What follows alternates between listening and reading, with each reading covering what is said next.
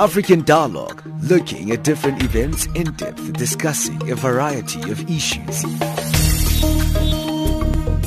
What we see here is a clear violation of, one, the rights to privacy of Tiwonge and Stephen. The position of Greenpeace is that it's been a disappointing meeting.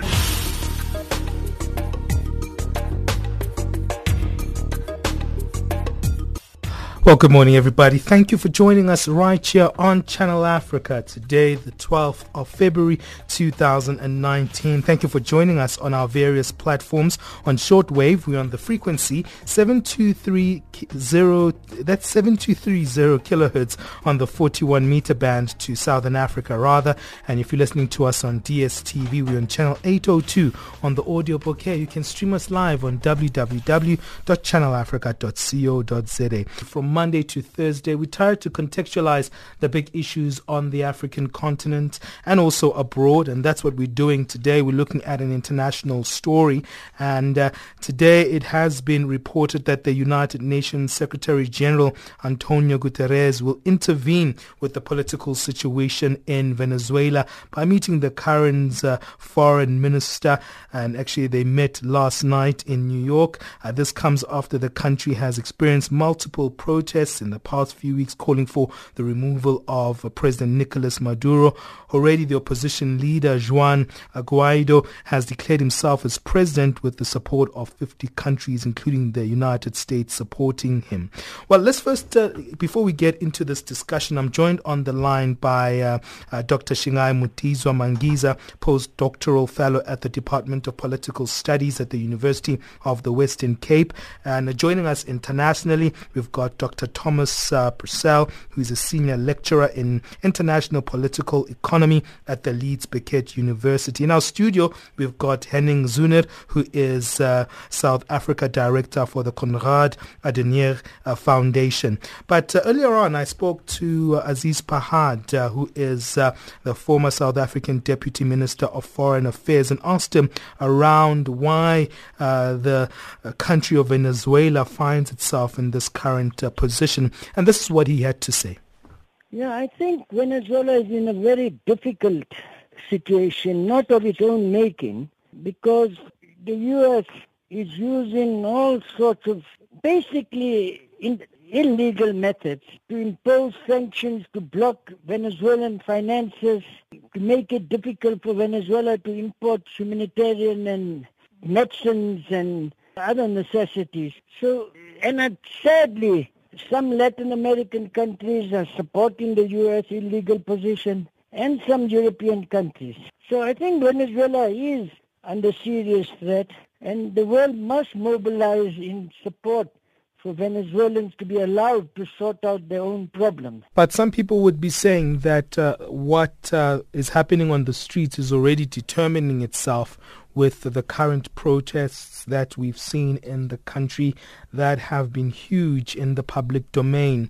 What are your thoughts of that kind of self-determination that could be defined as from the people of Venezuela themselves? Yeah, I think, there have been quite a few demonstrations over the period now.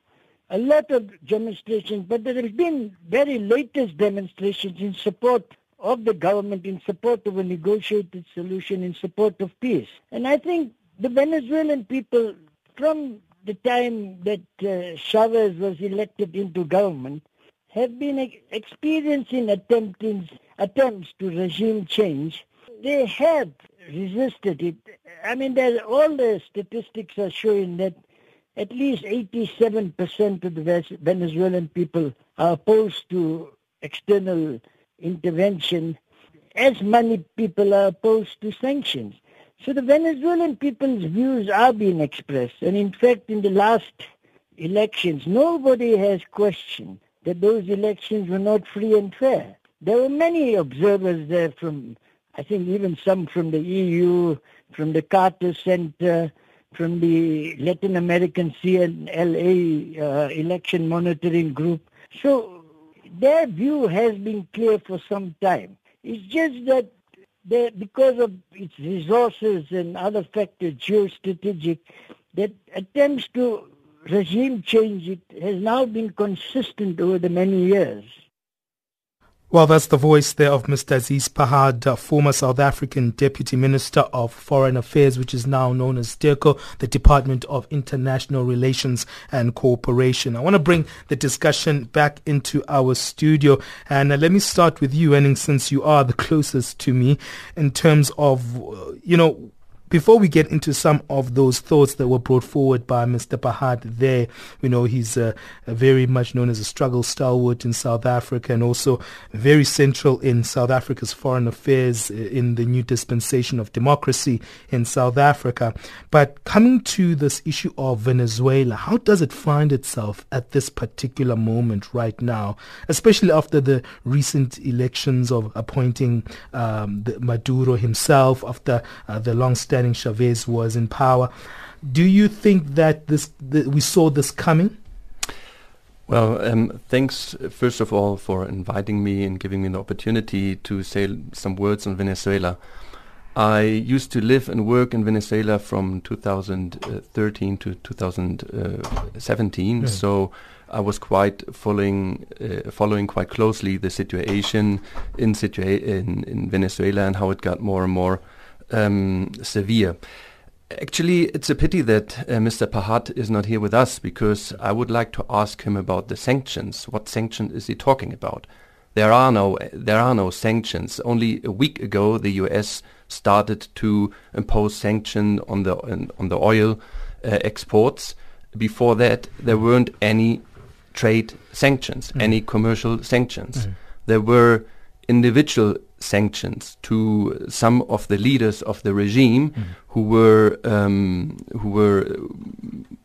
supposed to be involved in either drug trafficking or money laundering or stealing money from public funds in Venezuela, and those people weren't allowed to travel to the United States, or they weren't allowed to do any financial transactions via the United States. Those were the sanctions imposed by President Obama in 2015. But before 2 weeks ago, there weren't any commercial sanctions on the regime of Maduro. So this is just not true. Regarding the situation in Venezuela and how they ended up in the situation which they are now, well, I would definitely point the finger to the government.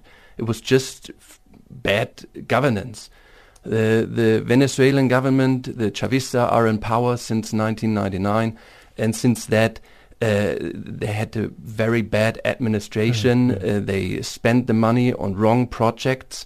They didn't do any investment. For example, in the last 20 years, there were not a single big project done, only with the exception of one bridge over the Orinoco. Except that there were no new roads, no new highways, no new airports, no new ports, nothing. They didn't do anything. And even in the oil industry, which is the backbone of Venezuela's economy, they didn't invest any money. And that is the reason why the oil production declined from 3 million barrels a day to now, I think, 1.5 million. So basically the crisis was self-made. And the opposition, who was always criticizing it, they were faced with a severe oppression by the government. Let me bring it to Dr. Thomas Purcell, who's on the line joining us from the Leeds Beckett University. Dr. Purcell, can we really point the current economic decline and the fact that we're seeing a lot of the citizens of Venezuela either out of jobs or they don't know how to get access to money? All sorts of problems are happening there in terms of it's already being declared as a humanitarian crisis in the country underway. Can we just solely blame it on the government? Hi there. Thanks for having me. I'd say first of all that we have to make clear that the economic crisis is homegrown.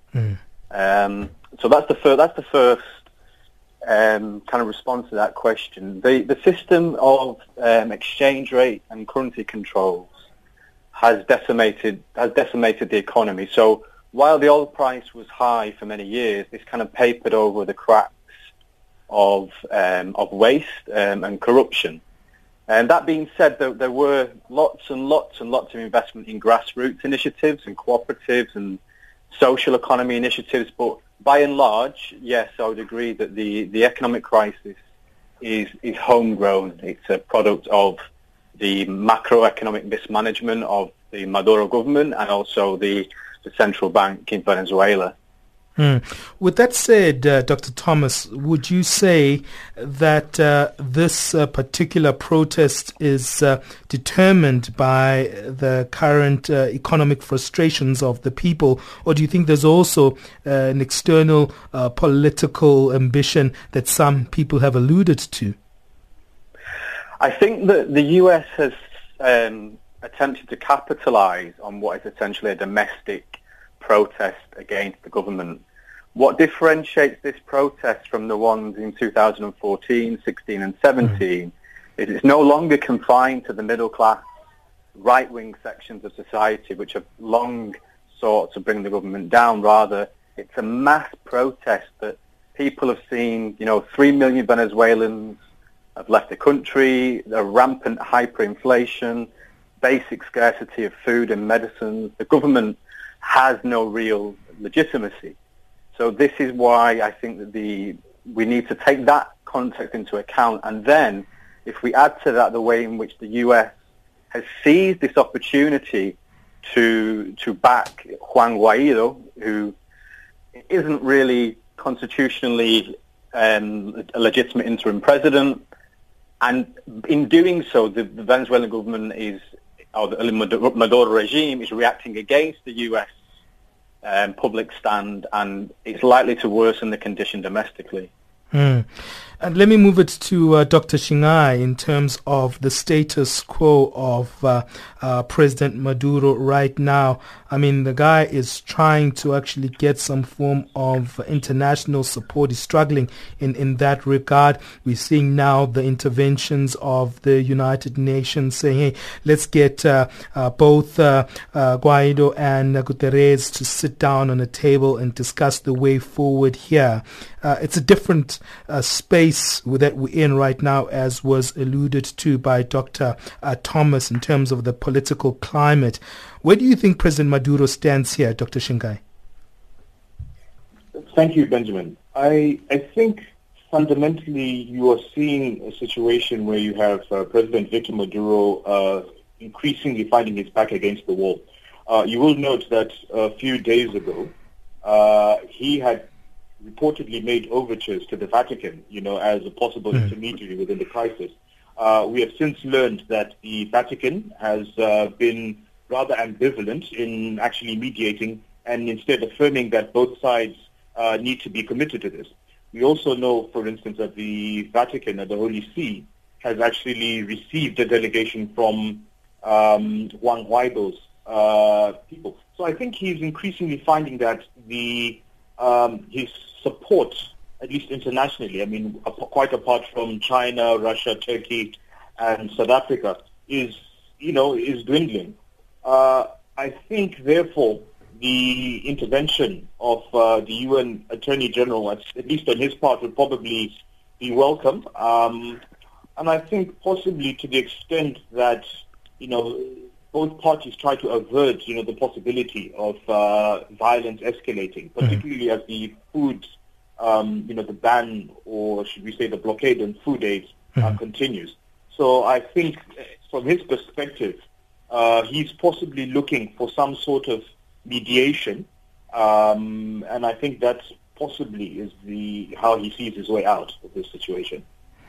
And staying with you, Shingai, in terms of the fact that we've seen this paradigm shift in terms of international law, whereby you're seeing 50 countries from outside of Venezuela declaring the opposition leader Juan Guaido as the legitimate president and actually approving his self-stamped leadership in the country.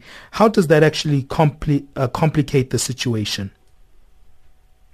Well, I think certainly it draws back focus onto our conception of democracy. I mean, we have to probably reconsider.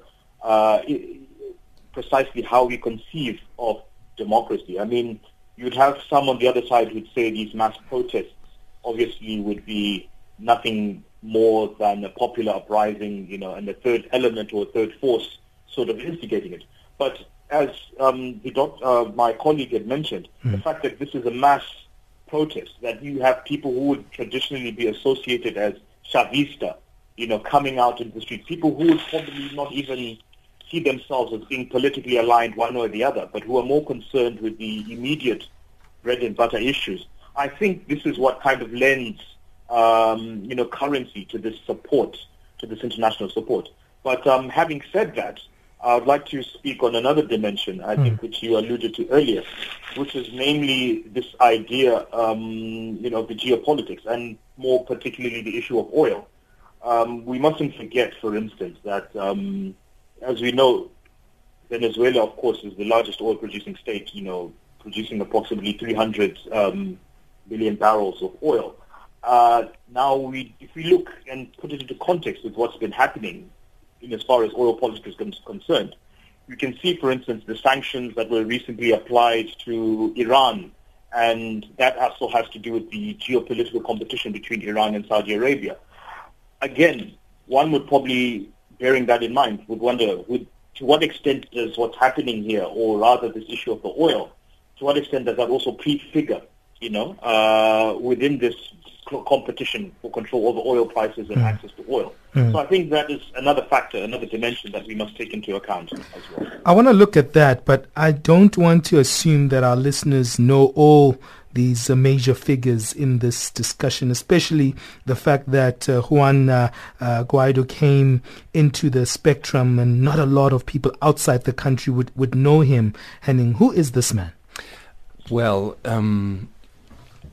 Juan Guaido is one of the young politicians from the so-called generation from 2007.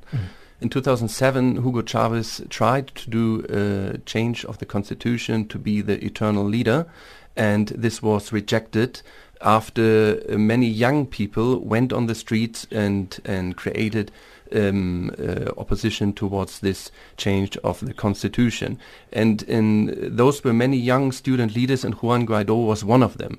He's a middle class guy. His father, I think, was a taxi driver, so he's not someone who's representing the old rich Venezuelan elite from the pre-Chavez era. He's really the new kid on the block. But how he got into this position now, and here it's getting a little bit complicated, and I try to explain it in a very simple way. In December 2015, the parliament was elected and the opposition won. And that was a big shock for the Chavista government because they didn't expect it. But the people were already fed up with the system. But instead of accepting this result, the government since then were always opposing the parliament. You have to know that Venezuela is a presidential system. It's not like a parliamentary representative system. So what did Maduro do? He created basically a parallel assembly, the so-called constitutional assembly.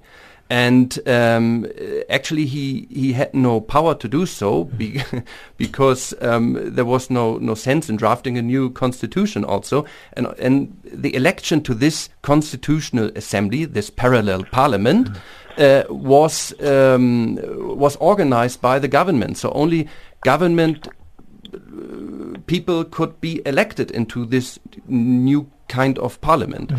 And so this constitutional assembly, how it was called, was passing all the laws, and so they were sidelining the democratic elected National Assembly, the parliament as such. And later on, in 2018, this illegal constitutional assembly convoked the presidential elections from May 2018, where Maduro got elected. So this whole election of Maduro from in May 2018 was illegal. And so when Maduro tried to proclaim himself for the next legislative period in January 2019, the parliament, the national parliament, the democratic elected parliament, didn't accept that. They said, like, no, those elections weren't fair and free, and even this other so-called constitutional assembly weren't allowed to convene these elections. And so, on the basis of the constitution, which Chavez himself put into power, on the basis of Articles 233, 333, and 350, the President of the National Assembly is automatically the new interim president, and only in order to convene elections. And that is what the people want. They just want free and fair democratic elections. That's all. That's all the opposition wants and is asking for. Well, let's go to Dr. Purcell, because before I want to go to a break, but I want to get his thoughts in terms of the narration that was just given by Henning here. Do you agree with it? Because there's contestations on whether these recent elections were legal or not. There's a lot of different voices that are coming around the legitimacy of Maduro's reign. Yes, to a certain extent I agree, but I think it's worth pointing out that there are voices which do recognise the democratic legitimacy of the 2018 election. I'm not one of them. I think one of the major issues with this election, aside from its legality, was the way in which the government used the distribution of food and resources to ensure voting and voters coming to the polls. However, having said that, I think we also need to bear in mind that the right wing itself, or the opposition, is not a homogeneous bloc. It's been very divided, without a clear line or leadership. It's not been able to mount an effective democratic or stand against Maduro. Henry Falcón did stand against Maduro in 2018 with the slogan, "Si votamos ganamos," if we vote we can win. So I think in many ways the victory of Maduro also speaks to the lack of organization and coherence among the right as well. Okay, I'm going to take a break, and then I'm going to come back to your thoughts, Dr. Purcell, around how you see the issues conflating themselves, especially these domestic issues that we've been talking about related to the international dimensions that are also contributing to the politicization of these two figures coming to a table and discussing. And also, I would like to ask you a question that, following up what you're saying after the break, in terms of what makes Juan Guaido's leadership here, if the opposition is not united, one that is going to be long-standing, for instance. Let's take a quick break, and we'll pose those questions to our guests after this.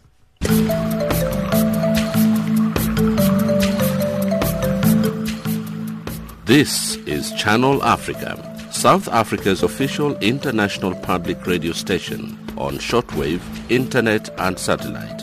From an African perspective. Guess what? You can now listen to Channel Africa using Silozi, Chinyanja, Kiswahili, Portuguese, French and English, giving you an African perspective. Hi, my name is Thandolunye Ndlovu, and you are listening to Channel Africa. We love Channel Africa from an African perspective. Channel Africa, bringing you the African perspective. Thank you for joining us right here on African Dialogue. You are listening to Channel Africa. Remember, we come to you on various platforms. On shortwave, we're on 7230 kilohertz, on the 41 meter band to Southern Africa, on DSTV in the SADC region. Not all SADC countries have it, but those who have the facility can listen to us on DSTV channel 802 on the audio bouquet, and internationally you can listen to us on www.channelafrica.co.za. Well, we're broadcasting from the SABC studios in the very confused weather here. The sun is coming out in the heavy clouds, so we're not quite sure how to dress today. But today, as we highlighted, we're looking at the Venezuelan situation currently. I'd like us to listen to Aziz Pahad, who I spoke to earlier before the show, and I think he complicates this debate, as highlighted by Henning earlier on, who disagrees with some of the issues that you were highlighting, especially when it comes to the sanctions imposed on the United States. But I wanted him to also keep speaking around the international dimensions, and I asked him, how does the acknowledgement of Juan Guaido actually make the international law space complex? Excellent example of the Vice President of America, President Spence, from America, in a telephonic conversation, declares a real non-entity, even in Venezuelan political terms, Guaido, as the president. And for some inexplicable reason, one expected the U.S. support that because the vice president has called for that. But the fact that so many countries which purport to be upholders of international law, democracy, human rights, good governance, are now supporting this attempt at a regime change is an absolute tragedy for international relations and peace and stability in the world. And I do hope that common sense will prevail amongst these leaders who have taken a step that all evidence shows is wrong, it's against international law, and it will undermine any attempts to revive the United Nations and the rule of law. Because what they are openly saying, that they are accepting that a major power can declare illegal what had democratically happened in Venezuela and impose a created instrument of regime change. And all the books and documents prove to that, actually. Let's look at our final question, Mr. Pahad. We've heard today that the United Nations Secretary General Antonio Guterres is going to try to actually intervene and actually assist to broker an end to the crisis in the talks between Venezuela. And the big question is, how is the United Nations going to intervene here? Because we've already seen independent interventions and standpoints being made outside of the conventions of the United States, with countries declaring their support for the opposition. So do you think that the United States stands in a very complex standpoint here in terms of how to mediate, and how would they be able to do that, and what would their mandate be in this intervention? Well, South Africa's foreign policy is based on the notion that we must try to find negotiated solution. President Maduro has asked negotiations. The opposition have rejected that. There is an international group, or there was supposed to be an international group trying to negotiate a solution. The United Nations Secretary General has a responsibility, according to the Charter of the UN, to try to find negotiated solutions to potential conflicts. So if his efforts are supported by important players in the world, and I hope Africa will be the leading supporters of the UN Secretary General's effort to find a negotiated solution. We cannot allow this sort of regime change now openly being carried out in a way that undermines the very nature of international law and laws of humanity that has been adopted over many years. So it is vital that the Secretary General gets all the support and that we do find a negotiated solution. The will of the people of Venezuela must be respected. No power, how exceptional they are, supported by some, unfortunately, European powers, can now determine the future of a country like they're trying to do in Venezuela. Otherwise, none of us are safe. Well, that's the voice there of Aziz Pahad, a former South African Deputy Minister of Foreign Affairs, now known as DECO, which is the Department of International Relations and Cooperation. And I think that problematizes the conversation here when we do include that conversation, because it comes from a different viewpoint. But let me go to Dr. Thomas, because I wanted to speak on these issues of the conflation between international law and the domestic control within the country. Clearly here we're seeing these two have a big friction on top of each other. Dr. Purcell.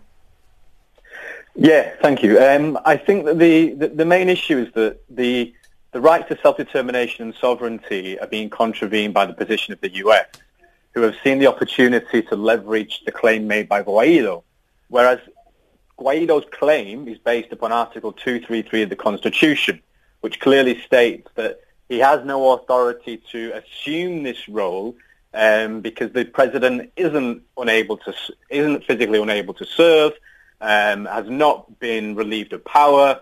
So there are no constitutional or legal provisions within that article used by Guaido to justify his interim status as president. So added to that then, the US coming out forcefully and rallying the international community to back Guaido, there is no legal basis on which we could assume that Guaido has a legitimate claim to power. And so that's kind of an international legal perspective. I think the case doesn't hold up very well at all. Dr. Shingai, let me come to you. So if that point that's been made by Dr. Thomas is one that should be elevated as a absolute truth, why should then Maduro actually take heed of Guaido's self-appointed presidency? Yes, I think in reference to what's happening in Venezuela, I think it's important to also remember that what's happening is not really happening, in a vacuum. You also have to remember certain historical precedents that have taken place within that region. I think what comes to mind for me is the experience in Panama with the removal of Manuel Zelaya. Again, this happened, and there were questions over the legality of it because he was, again, constitutionally elected president, but, this, with the implicit or tacit support of the U.S. at the time, the armed forces, the judiciary, the National Assembly, and again, and certain members of the population, essentially convened, or there was a confluence of these factors or these personalities, and that led to his ouster. But then again, constitutionally, there was a question as to whether that was, whether that was legitimate. Again, if you reflect upon what happened in Haiti in 2004, the ouster of, Jean-Bertrand Aristide, who actually resided here for some years in South Africa, at the behest, of course, of what was viewed as these, sponsored uprising by the U.S.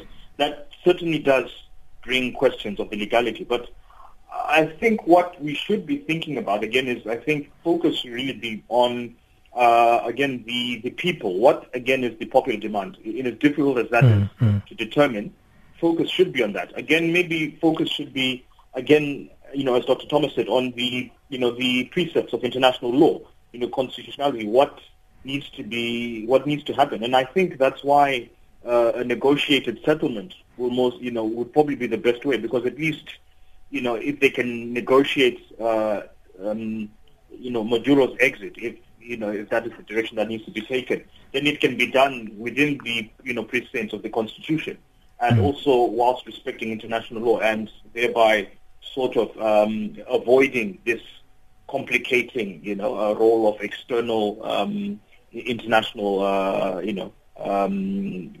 stakeholders within the process.